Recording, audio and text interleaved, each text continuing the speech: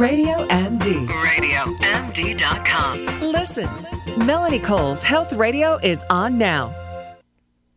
Well, you know, spring is in the air, and along with plenty of common allergens, pollugens from the blooming plants and dust from cleaning, your spring cleaning your house, there's all this stuff going around. How do you know if you have allergies or if it's asthma? My guest today is Dr. Albert Rizzo. He's the Senior Medical Advisor for the American Lung Association. Dr. Rizzo, welcome to the show. So first of all, how do you know the difference between asthma and allergies? Well, very often you don't. Many people use the term allergies for symptoms that are up in the nasal passages, sinus congestion, and sneezing, and asthma is often reserved for the lower respiratory tract where they wheeze and cough and feel short of breath. But the same trigger can lead to both of them, and some patients will have more of one than the other, but they often coexist. Okay, so it's this time of the year. If something happens to you every year at the same time of the year, right, then can you sort of assume that that's a seasonal allergy?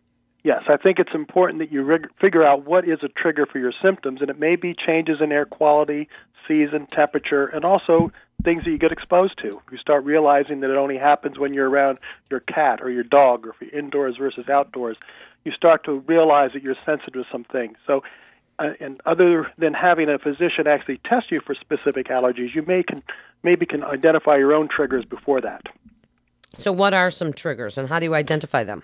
Well, the indoor ones tend to be things like dust mites, pet dander, mold, cockroaches. So you want to have a clean indoor house. You also don't want a lot of the outdoor allergens to come in. Those include pollens from grasses, trees, weeds. So you can't isolate the outdoor from the indoor, especially as we get into the nicer weather. People open up their windows and a lot of things float in. So what you want to do is try to keep a clean house, dust regularly, try not to use too many scented cleaning materials or any scented candles, fabric softeners. They tend to have chemicals that trigger symptoms.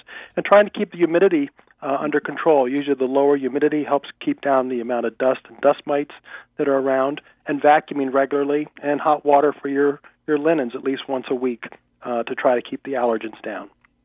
Okay, so you're doing some of those things and we can help, but you're still going to have issues sometimes. Yes. What do you recommend for some treatments? I mean, some people try nasal lavage for allergies.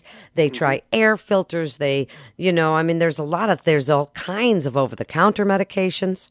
Right, and I think the precaution is you can start using those things, and they help in cases that are mild. The lavages, the air filters, high-efficiency particle arrestant devices or HEPA filters all can be used. But I think when you're starting to think about doing those things and the expense, you probably need some guidance from a physician. Your primary care doctor can often recommend some over-the-counter nasal sprays or antihistamines that can help. If it is something more than just the hay fever symptoms up in the nasal passages and something in the lower tract, you definitely need to talk to your physician about possibly needing inhaled bronchodilators to use either as needed when you get the symptoms, or you may have enough underlying sensitivity in your lung that you need to be on daily medications. So that runs the gamut from being mild symptoms all the way up to where you really need to be knowing what's going on and have good communication with your physician. Okay, so I think that's very important to note. Now, when we think of asthma, different than allergies. So asthma could be a chronic condition. So what about asthma? Yeah, very often it is, but like a lot of diseases, there is a wide range of variability. Some patients will only have asthma when they do get exposed to a specific trigger. They treat it very intermittently with as-needed bronchodilators or inhalers, and that's all they may need. Other individuals have chronic asthma, meaning they have to be on a maintenance medication every day to help control the inflammation in the airway, and that's because their airways are more sensitive. That's why they have the chronic nature of the disease. Many times this is related to allergies, but there's a large number of patients with asthma we can't really identify a specific allergy, but they're sensitive to things like changes in the air quality, humidity, temperatures, and certainly scents and perfumes can trigger symptoms as well in those individuals. So now, what about things like allergy shots? People think of those as food allergy things. Right. You know, Dr. Rizzo, they think of, different. back in the days when you'd get 15 shots to see if you were allergic to everything from peanut butter to, whatever it was. Right. Well, they still do those skin tests that are can be a little painful, a lot of pinpricking on the skin, but there's also a lot of blood tests now that can check for the same things. And they check for the items I mentioned earlier, the different pollens, the grass, trees, ragweed, cat dander, mold. All those can be tested either on a skin test or on a blood test. And if you come back sensitive to those different things, the doctor may make a recommendation that you get desensitized, and that's where the allergy shots come into play. That's a form of what they call immunotherapy. You receive a small amount of the thing you're actually allergic to at a very low dose on a regular basis for weeks to months to even years to try to desensitize you so you don't react when you get exposed to it. And actually, Dr. Rizzo, they're doing that at some of the great hospitals and centers in the country and really helping children specifically get over some wheat allergies and peanut allergies and things. It's very exciting research that's going on, but we want to encourage parents. The immunotherapy is not something you try on your own with your kids, giving them a little. You do that with a doctor. Now, so asthma, we hear about asthma, and then people hear the words exercise-induced asthma. And back in the day, Dr. Rizzo, people with asthma were told to sit it out. You don't get to exercise. You don't get to be in gym class. But it's different now, isn't it? Exactly. Exercise-induced asthma is almost a subset because some individuals only have their symptoms when they exercise. And usually the exercise is a sustained amount of either running, jogging, playing ice hockey. Cold and long-term exercise brings it on. And individuals who only have it at that time can use what they call a rescue inhaler or a quick-acting inhaler 20 to 30 minutes prior to the activity and often have no trouble with the asthma attack coming on. But anybody with asthma with enough exertion can have exercise-induced symptoms in addition to their chronic symptoms. So we don't want people to become sedentary. We think people with asthma can lead very normal lives as long as they understand what they have, talk with their physician, and take the medications as prescribed. So a big thing that I hear all the time, Dr. Rizzo, and it's cold and flu season as well. And so people are sniffling, sneezing, coughing, running, and they say, oh, no, it's just allergies. And then people say, well, can I catch a cold from this person sniffling and sneezing with allergies? That's always been a big sort of question. And then if your child does suffer from those allergies, and they are doing all those things, what about school?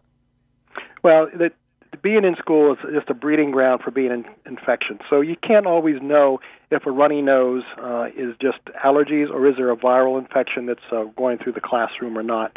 Obviously, you need to take the precautions, good hand washing, good hygiene, cover your mouth when you sneeze or cough, all those things. But with children, that's hard to do. So you just have to be aware of the intensity of the symptoms, certainly if they linger more than a day or two, and if they're associated with what looks like infected mucus, yellow, green phlegm coming out rather than just the runny nose, that often means you should see your doctor and maybe get on antibiotics. So you can send children to school if they just have allergies, but depending on how severe the allergies are, but they're not contagious to spread that around. They shouldn't be. Now, if they have other symptoms like fevers and they're coughing and there's redness in their eyes and there's maybe a little bit of discoloration to the drainage, you really need to be cautious about that. The school doesn't want children coming in to spread that around, especially during high-intensity seasons like flu season. That needs to be very cautious. Absolutely. So in the last 30 seconds or so here, Dr. Rizzo, best advice for this season of pollen and allergies and asthma from the American Lung Association.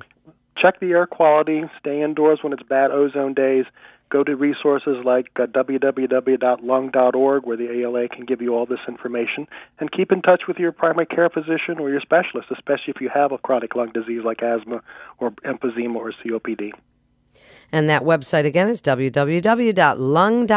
and you can find out about, air quality, and if those are the days that you need to really close your windows and get that air filter going, and make sure you've got clean sheets and possibly an anti-allergy or an anti-allergen pillow, blankets. There's ways, and you just heard Dr. Rizzo give quite a few of them. So whether it's allergies or asthma, identifying your triggers seems to be really your first and best line of defense. If you missed any of the great information, you can listen anytime on demand or on the go at radiomd.com. And we love having our friends from the American Lung Association on with us every month. So be sure and listen in for that.